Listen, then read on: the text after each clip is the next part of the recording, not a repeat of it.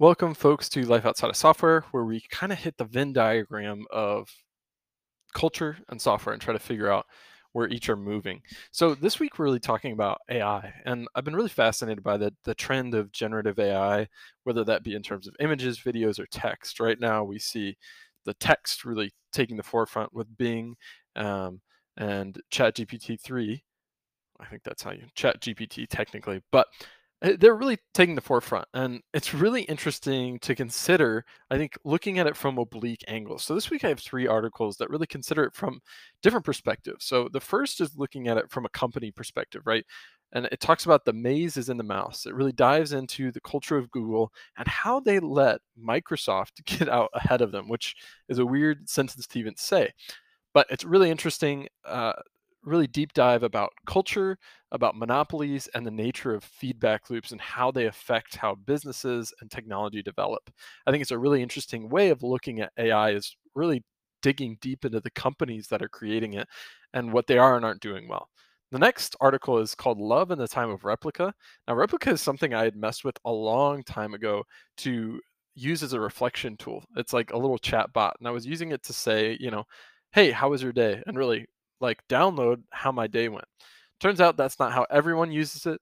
One use of it is to create virtual partners. And this use case makes for very interesting considerations about who owns a chatbot, right? And as we make them more personalized, do you still own it? So the example the author brings up here is, what if you have a virtual relationship with a chatbot much like her? Who owns that chatbot?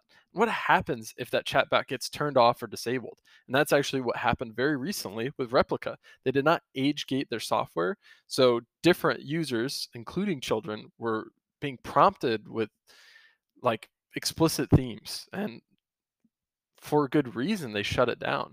But people on the platform who were of age also had their chatbot relationships shut down, and it was really devastating for them. So it's really interesting to think about this intersection of AI relationships, and then, of course, the buzzword that of all buzzwords, crypto, right? Because one way to ensure that you can continue a digital relationship is if you own it, if you own the software that runs it. So I think a good analogy here is Jarvis, right, from Iron Man. If you think about how valuable that is to Iron Man, he owns it proprietarily because he owns the company. But what if everyone had this one-to-one relationship with their digital assistants? And on the flip side, what if we don't have that?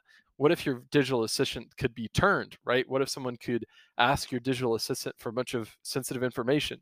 We don't want that happening. So really thinking about the ownership of these platforms is really fascinating, and thinking about it through the lens of relationships is a really nice entry point. So I highly recommend that article. Finally, I think one super interesting way of looking at this beyond the company and this cultural aspect is, how does this actually work physically, right? When we talk about AI, so much of it is up in the clouds and hard to really get a grasp on. But I love this article because it dives into the infrastructure that makes AI work and how that affects this race for AI, right? And I think there's some really interesting considerations, a lot of nuance here, because initially the author, his opinion was that the biggest companies were going to have the best AI because that's what it took to create great models. What we're seeing is AI has come so far so fast that you don't need a ton of compute power to create a good model, right? So the difference between Meta's model and Microsoft's model and a smaller company's model is not going to be that huge. The difference is going to be how they can deploy that at scale. That's going to be really challenging. So it's not in the creation of unique AI, it's in the deployment of AI that we're going to see differentiation. I think that's really fascinating, really important. I don't fully understand the implications, but I think it's something that's not being talked about enough. Now, those are kind of the AI focused articles for this week, right? And we're, again, since we're in life outside of software, we're looking at the intersection of culture and software and how those two mix. So I think there's lots of interesting stuff there. The next article is really culture focused, right? So I work at a digital advertising company, and we work with a lot of small creators who have built wonderful one-to-one relationships with their customers and their audience, right? In all kinds of fields. And I was just I've been following this website called Cup of Joe for a while. I love kind of travel and culture, and they have this great series on parenting in different countries, right? And So I follow them, and this popped up. It's called Welcoming Cup of Joe's Divorce Era. I think this is really interesting because with these creators, there's such a one-to-one relationship that any personal stuff that happens disrupts your business, and vice versa. Any business stuff that happens disrupts your personal life. So this is a really interesting and I think challenging example of if you're an influencer and you're married, what happens if you get divorced? And I think this author, Joe, has gone about it in a really graceful, thoughtful way. I just thought it was really well done and very interesting to look into how a creator whose life is their business handles a divorce. The final article, which I think is incredible, is called Don't Call Yourself a Programmer, right? It seems like it's very software oriented. And yes, this is life outside of software. But I think if you look carefully at the article, it really, really applies anywhere. Now, the tagline I kind of wrote for this article is you are not an expert at Excel, you're an expert at identifying business opportunities with data. Why do I say that? Because the whole point of the article is you are not your skills, you are what your skills produce. And that's how you should sell yourself and position yourself. I think that's important, whether you're a programmer or not. Very interesting stuff. Now, those are the articles of the week. Again, just to wrap up, kind of looking at AI from a variety of angles that I think are missed, from a cultural angle, from a physical angle, and from a company angle. Then we talked a little bit about a great blog and this challenge of your personal life disrupting your business. And finally, we talked about how to talk about your career.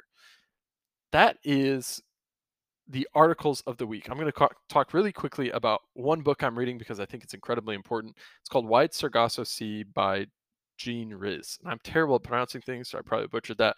But I'm a sucker for Victorian novels. This one's really interesting because it actually is a prequel to Jane Eyre, which I really enjoyed, but found deeply problematic, right? A lot of these Victorian novels, you have people, they talk about they have 30,000 pounds a year or something like that. And you don't really understand, they don't talk about where that money's coming from, right? And in reference to another book I'm reading called Harvest of Empire, that money is coming mostly from colonial conquest, right? Or companies in other countries or plantations they own, right? That's the part we don't talk about. And White Sargasso Sea talks about that.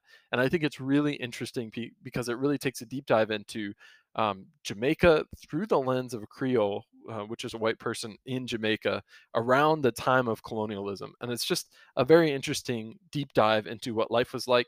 And I think a really good look at the other half of these books that we all idolize, like Pride and Prejudice, or at least I do. I really enjoy them. I guess as I talk about that book, I want to quickly touch on Harvest of an Empire, which is really fascinating. A deep dive into the formation of Latin America, starting from the occupation of Spain in Southern America, right? Very interesting, very worth a read. That's a part of history I don't understand very well. Finally, in the newsletter, you'll find tools of the week. I think I found some really good ones. I'm not going to do that all the time, but I'm throwing those in. Now, to wrap up, I want to talk about 2 ideas of the week. So this week, I had quite a few times where I really got fatigued and felt bad and stuck when working on a problem. Now, what I ended up realizing is I was thinking about things in too big of a picture, right? So I was working on building something out, and instead of thinking about it in chunks, I thought about it as a whole project. I think there's a real challenge that we run into when we think about projects as tasks. What we really need to be careful of is breaking projects into tasks rather than thinking of a project as a task.